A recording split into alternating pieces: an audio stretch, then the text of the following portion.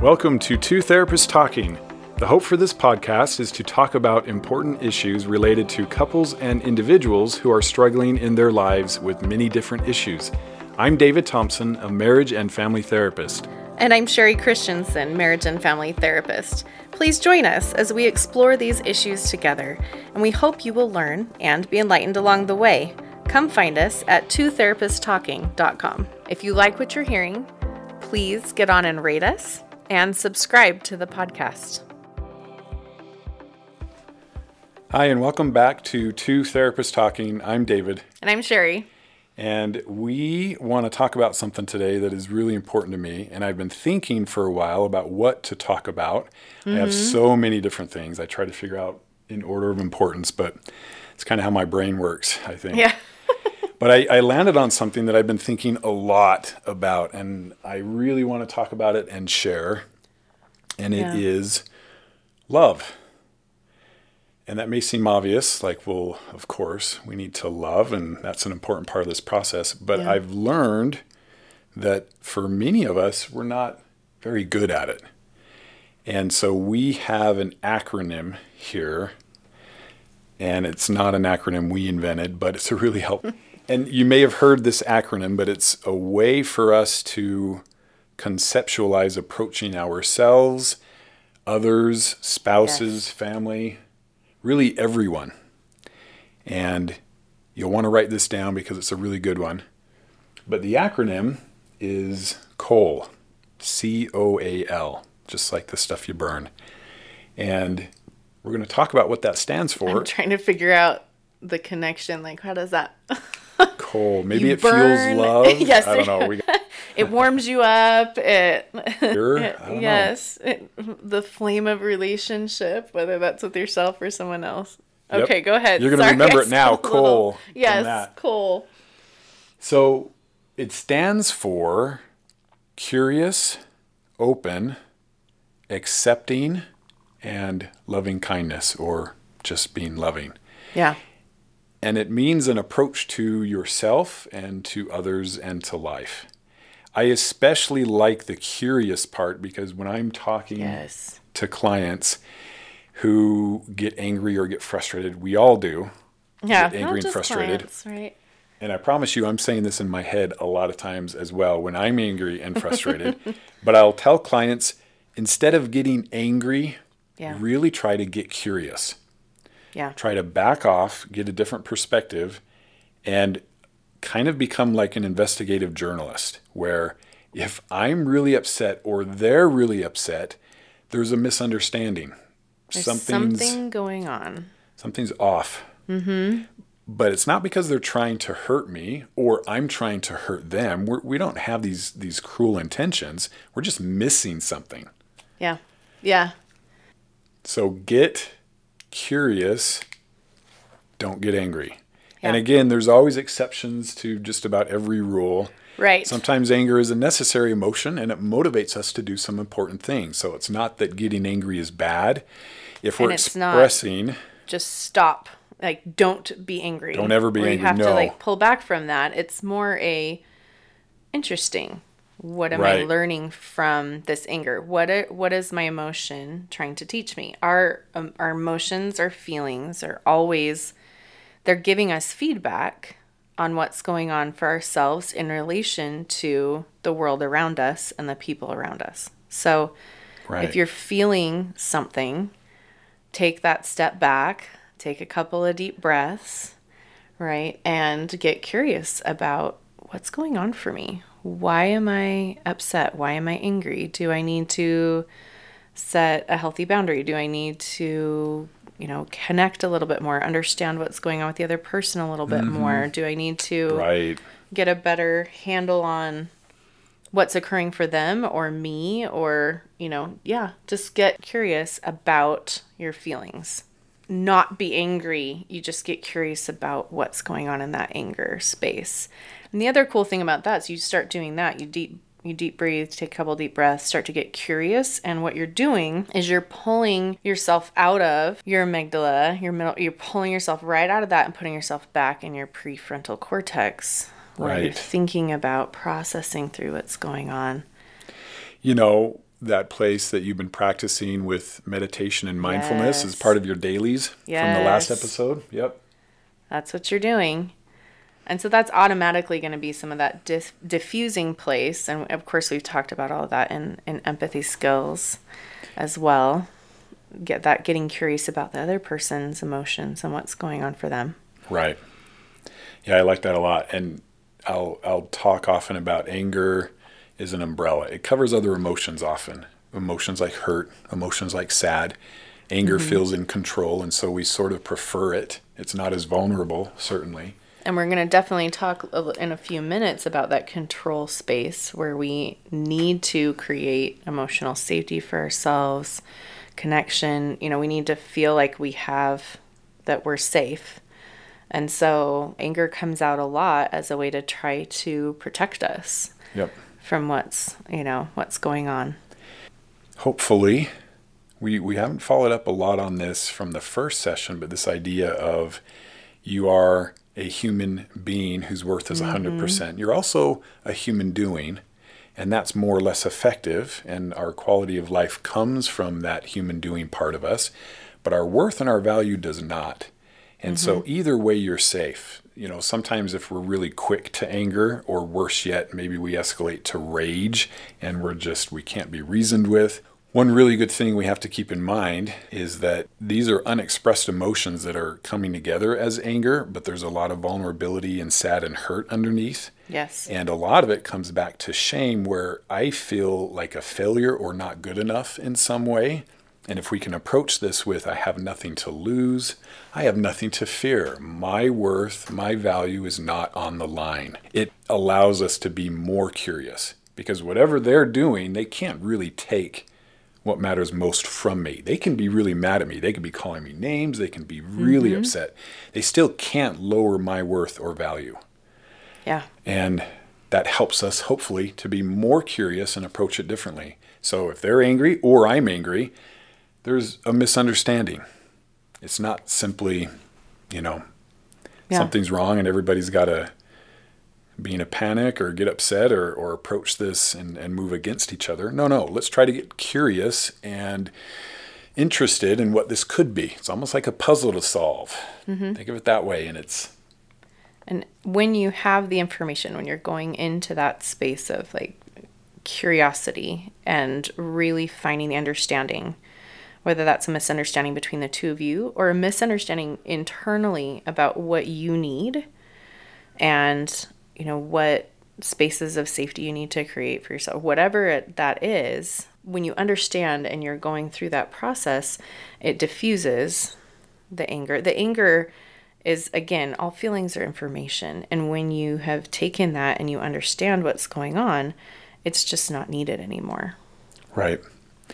What they need is understanding. John Gottman talks about bids for connection and how anger is a bid for connection. Yes. It's just a less effective one. Less effective. We don't get being angry. If we were instead underneath that anger umbrella, if we could express the hurt or the sad, we're going to get connection a lot sooner and a lot better. And we're more authentic to ourselves and our experience. Right? We're being more honest. We're being more real. Yeah. And so what you've just done in that space, anytime you get more authentic or honest with yourself, you are more connected to yourself. So even if the bid for connection with someone else moves to that gentler, more underneath the pain, the hurt, all of that, even if the other person isn't able to connect with you on that space, what you've just done is gotten more connected and authentic and honest with yourself. And then, remember the affirmations that we talked about last time that, it's I'm responsible for my happiness. Right. And so as we are more connected to ourselves, we're more able to connect with other people. And if that person just isn't in a space, whether they can't calm down in that moment or whether they're just not capable of meeting you in that space, you have the ability then, because you understand really what's going on for you. You are deeply connected to yourself because of that authentic space you're living in. You can determine what it is that you need. Where do I go with that, for that? I can reach out to my friend. I can, go play with my dog. I can go hug one of my kids, have a cuddle time with them or something where then you can meet that need. And of course, here we're going to be talking a lot about how to do that with someone else. But I think it's important to recognize too that internal space of being authentic and connected to yourself through this process. So it's like David said, there's never a loss here. Yeah, you'll never regret it. Yeah. It's never, ever wasted time. You see how this is about love. You are more loving towards yourself. And more capable of love with others. This is the whole, it's really interesting. We talk a lot in addiction recovery about you have to hit a rock bottom often before you break through denial and start to do some real work. Mm-hmm. Well, it's sort of like everybody has to accept that they are not who they thought they were in some pretty important ways. Mm-hmm. And one of those biggest ways is I'm not as loving as I thought I was. We put all this time into other stuff, but not into learning to be more loving. Yes. And often we don't even think, is that like a skill I can get better at? Yeah. Like, do I practice being loving? Don't I? If I love someone, am I not just loving? Right. Because I love them, so I must naturally be good at loving them. No, those are two different things. Yeah, that happens all the time, right? And we're just sort of taught that culturally, so it's not something that, like, oh, wow, if you think that, you're some odd person. We're really taught in our culture that, love comes straight from lust anyway, right? So it's just, you're out there and it's this light bulb and ding, now I'm this great, amazing, loving person in this relationship with someone. Why would I be good at that, right? Especially considering a lot of the histories we have growing up. Right. Where we didn't maybe have a lot of examples of real love. Why would we be good at that? Yeah. So I want you to think about, maybe you're not as loving as you think you are. And I hope that this episode and maybe the next one will help you to reconsider that. Yeah. And not from a standpoint where you're in trouble or you're a bad person or you're doing it wrong at all. Remember, human being whose worth is 100%. That's who you are. But from a different angle where I can learn to be more effective and I will connect better. Mm-hmm. My relationships will improve. This will only benefit me. Just a new skill. It's just a new skill. And I like what David is saying. Like, how would you know how to do that? Even when you're coming from a very loving background. Right. Even just last night, I was talking, with one of my clients about this is coming from, right? We all come, we're all born in these little families, where did we come from? We came from a space of God is love, right? That's where we came from, this completely unconditional space of love. And now we're in this little family with, even if you have the most loving, wonderful parents with the best intentions, they aren't going to be perfect. Right. They aren't going to be able to meet that 100% of the time. They didn't learn how to, there's no manual for and how to love. Even if they're amazing, you come home from school after a rough day, maybe you were bullied, felt rejected, left out, and mom and dad are busy. They have no idea where you're at or how you're feeling. They don't sit you down and say, will you share how you're really feeling deeply with us? We really want to know. Every second, right? They're doing their thing. And so you go up to your room by yourself and you're just sad and you feel unimportant. You feel unloved. And they do love you. They're just, I know. Yeah. And so often, especially at that age, right?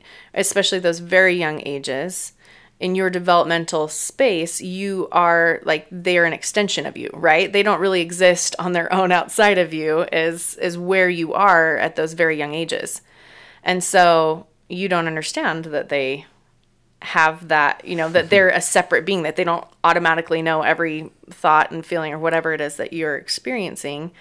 And so that occurs as well. They're not available 24/7. They don't understand everything that's going on for you. So we all have these separations, right? From love. We all have these ways in which someone has failed us, even if they don't even know. Right.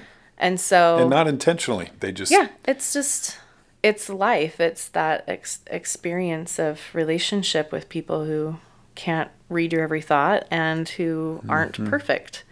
So of course, of course you're going to have these experiences with imperfect people, with not understanding how to do this right, with trying to get your needs met, with, we'll go into what happens when you don't know how to love correctly, what that ends up looking like, but you're not going to know how to do this. Right. So go easy on yourself. I mean, this is the whole point, right? The Cole approach is to have a loving approach. Right. So that's the C, curious part, is to try to be more curious, kind of take it as a fun challenge, take it personally. I'm going to try to figure this out. O is open, and this is similar to the curious, where you are open to considering everything that's going on. It's the opposite of being closed. And so, Captain Obvious here. Yes. Okay. Actually, sometimes we don't think about that. we kind of need to. A lot of people are very closed off about a lot of things. I should not put people into categories. I do sometimes. Probably my biggest category, I know, is if you're open-minded or closed-minded. That means a lot to me. But of course, right, if I'm a therapist and you're in my office and you're closed-minded, I'm going to say I like open-minded better. But be open to everything that's going on. Be open to, and this follows the curiosity, be open to the circumstances, the situation, how you're feeling, how they're feeling, that they have their own perspective. Yeah. You're not closed off to what their perspective is. It may not be reality, but it's still their perspective, and those feelings they have are still valid. And if you really understand them, like I always say, they'll make sense. Right. And having that open, right? Think about someone that you could describe as being very open-minded. Sometimes we think, if I'm open-minded, that means I have no values or morals or, structure. I'm just, anything goes, right? And that isn't true, right? It's a space of being able to understand and curious again about what's going on for other people and how they could have come to the conclusions, feelings, emotions that they have, and that they could make sense, and that how they got there could make sense. Right. I always think of like kung fu movies where their cup is full and so they can't pour any more in. And you don't want your cup to be full. As the best you can, try to have some space in your cup so that there's room to learn and to be open to whatever's going on. The next one is accepting, the A. Ooh, acceptance, one of my all-time favorite words, by the way. Yes. It's accepting reality. Accepting what is. Not being resistant or rejecting or refusing. Acceptance is such a great, this concept of don't be the rock, be water. Go with what is. Don't resist. Yeah. And I love one of my favorite quotes from a woman named Byron Katie. She says, "When I argue with reality, I lose, but only 100% of the time." And I use that all the time. And I think about that all the time because it's true. When we can't get in that place of acceptance, we're smashing our head against the wall of reality. This is what is, and we can either spend our energy fighting it, or like that water, we can flow and find new paths, find ways of adjusting to what is, and bringing ourselves into a better grounded, centered space. One of my favorite quotes, so here we go, we're all kinds of quotes from the 12-step literature, comes from the Big Book. What the essence of it is, acceptance is the answer to all my problems today, is the first line. And when we can't accept life on life's terms, we can never progress. We can't move forward. We can't really understand. Like the Serenity Prayer, right? Yep. And for those of you who don't know that, that's God, grant me the serenity to accept the things I cannot change, courage to change the things I can, and the wisdom to know the difference. Right.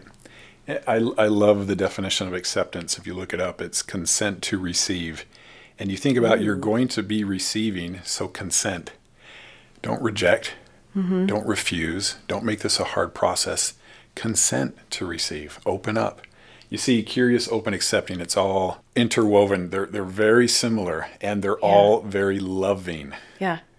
And you can feel the difference, right? That openness, that curiousness, it's opening space. There's just accepting, you're consenting to receive, it's just this concept in my head. You can't see my arms. They're just making these wide open circles. It's opening yourself up to more capacity.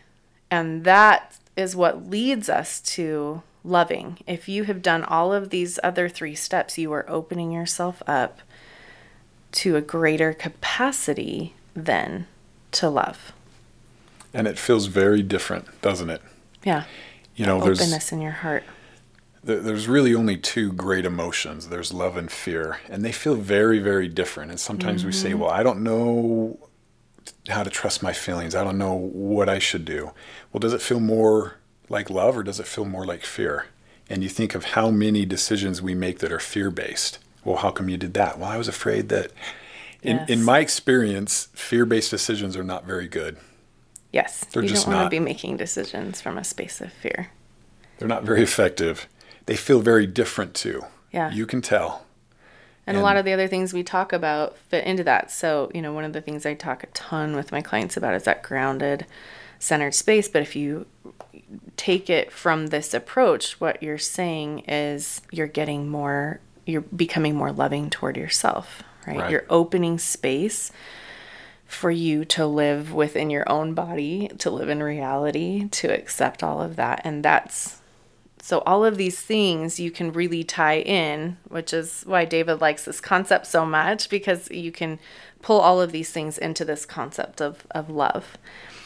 And really, I mean this genuinely, don't feel bad if after really thinking on this, you discover that you have not, in fact, been as loving as you thought you were. I believe that is our task. I believe that's our purpose in life, is to learn to love.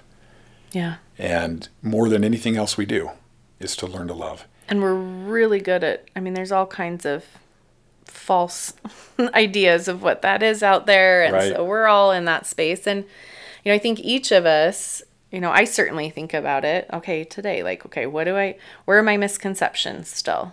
What do I not understand? How did I blow it today? Right. In this space of loving. So it's not like we're, we're perfect examples of this, No.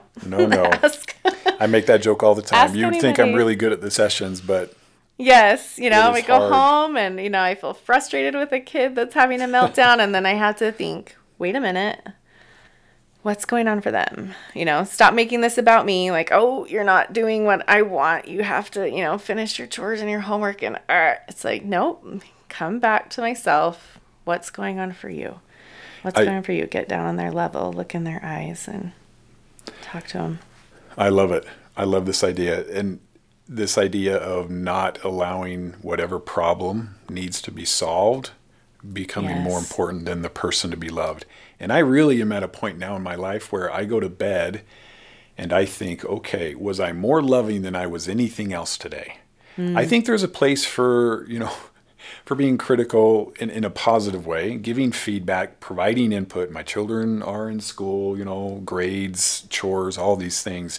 Right. But there's a way to do that is more loving than not.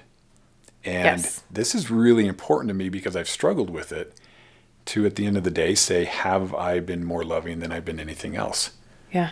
If I die and people just remember feeling good around me, even if they can't put their finger on it, there was something about what I said or my energy or what I did, I don't know, where they just felt better. They felt important. I would be so happy with that. I'd be like this tremendous success. Yes. That's all I want to be, but I struggle with it. And so this is not, hey, you need to be more loving. I've arrived. This, and so this is from sad experience. This is from my own personal pain and suffering that I really believe the more I learn how to love, really love, the better my life gets, the stronger my connections, the better my relationships. And so we are We are the same in this. I've seen how this applies to everything, and I've just been thinking a lot. Yeah, that's same. Yeah, same here. Just looking at life, looking at, okay, where am I at? What's going on? How am I interacting with the people around me in that open, accepting, loving way, and see where do I need to make those improvements, and in myself. A lot of times we give up our own self-love in order to try to get that from someone else or give that to someone else. And so it's such a balance. Again, there's, one of my favorite phrases, healthy living is balanced living. And so where are you in your own space, and how loving are you to yourself?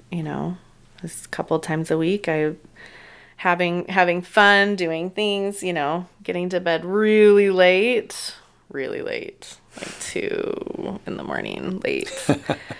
And, then I have to come back the next day and think, okay, am I being loving to myself in the ways that I need? Once in a while, that's fine. But if it's piling up, what do I need to do to be more loving to myself? So it's such a balance, and we are going to fall all over the place trying to find that balance. And we have to take this Cole approach to ourselves first. So in this process of improvement or becoming our highest and best selves, I like to call it basically you 2.0. So David 2.0, Sherry 2.0. Mm-hmm. In this process of becoming, we have to first apply this Cole approach to us, because we see our faults and flaws and weaknesses and imperfections more than anybody. And we are the hardest person for us to love. Yeah. Isn't that sad? We spend so much of our life being our own worst enemy when we need a best friend. Yeah. And so this Cole approach, take it to you first. Complete. It's like I'm pleading. Complete acceptance without judgment. Only love you. Go easy on you. You understand all the hard things you've been through better than anybody except for God. Right. And we know how he feels about you. And so we want to have that same approach. And so we'll talk a little bit more. Yeah. And so this is a good topic and a good concept that we want to continue with. So come next time, ready to learn a little more about love. But when I say we need to be better at loving, we're going to talk a little bit about what that means, and in light of a recovery process. And so let's say that I am the person in addiction. How have I not been showing up in loving ways for my partner? Mm-hmm. And if I am the betrayed partner, how have I not been showing up in loving ways for my addicted partner? Yeah. And it's maybe a little eye-opening. Yeah. This idea that, well, I will be more loving to you when you deserve it or when you earn it. It's crazy. That's not love. That's transactional. But we just sort of assume, no, I'm doing the best thing because I'm doing it. And so it's going to force you to look at love a little bit differently, I hope. But again, in a good way, and only with a loving approach towards yourself. Not shame, not look at how I've messed up. No. Mm-hmm. We're trying to avoid that. Yeah. Be loving toward yourself as you're learning how to love yourself better. Yes. and those around you. We need to. Absolutely. All right. So, Cole, remember those: curious, open, accepting, and loving as you're interacting with yourself and those around you.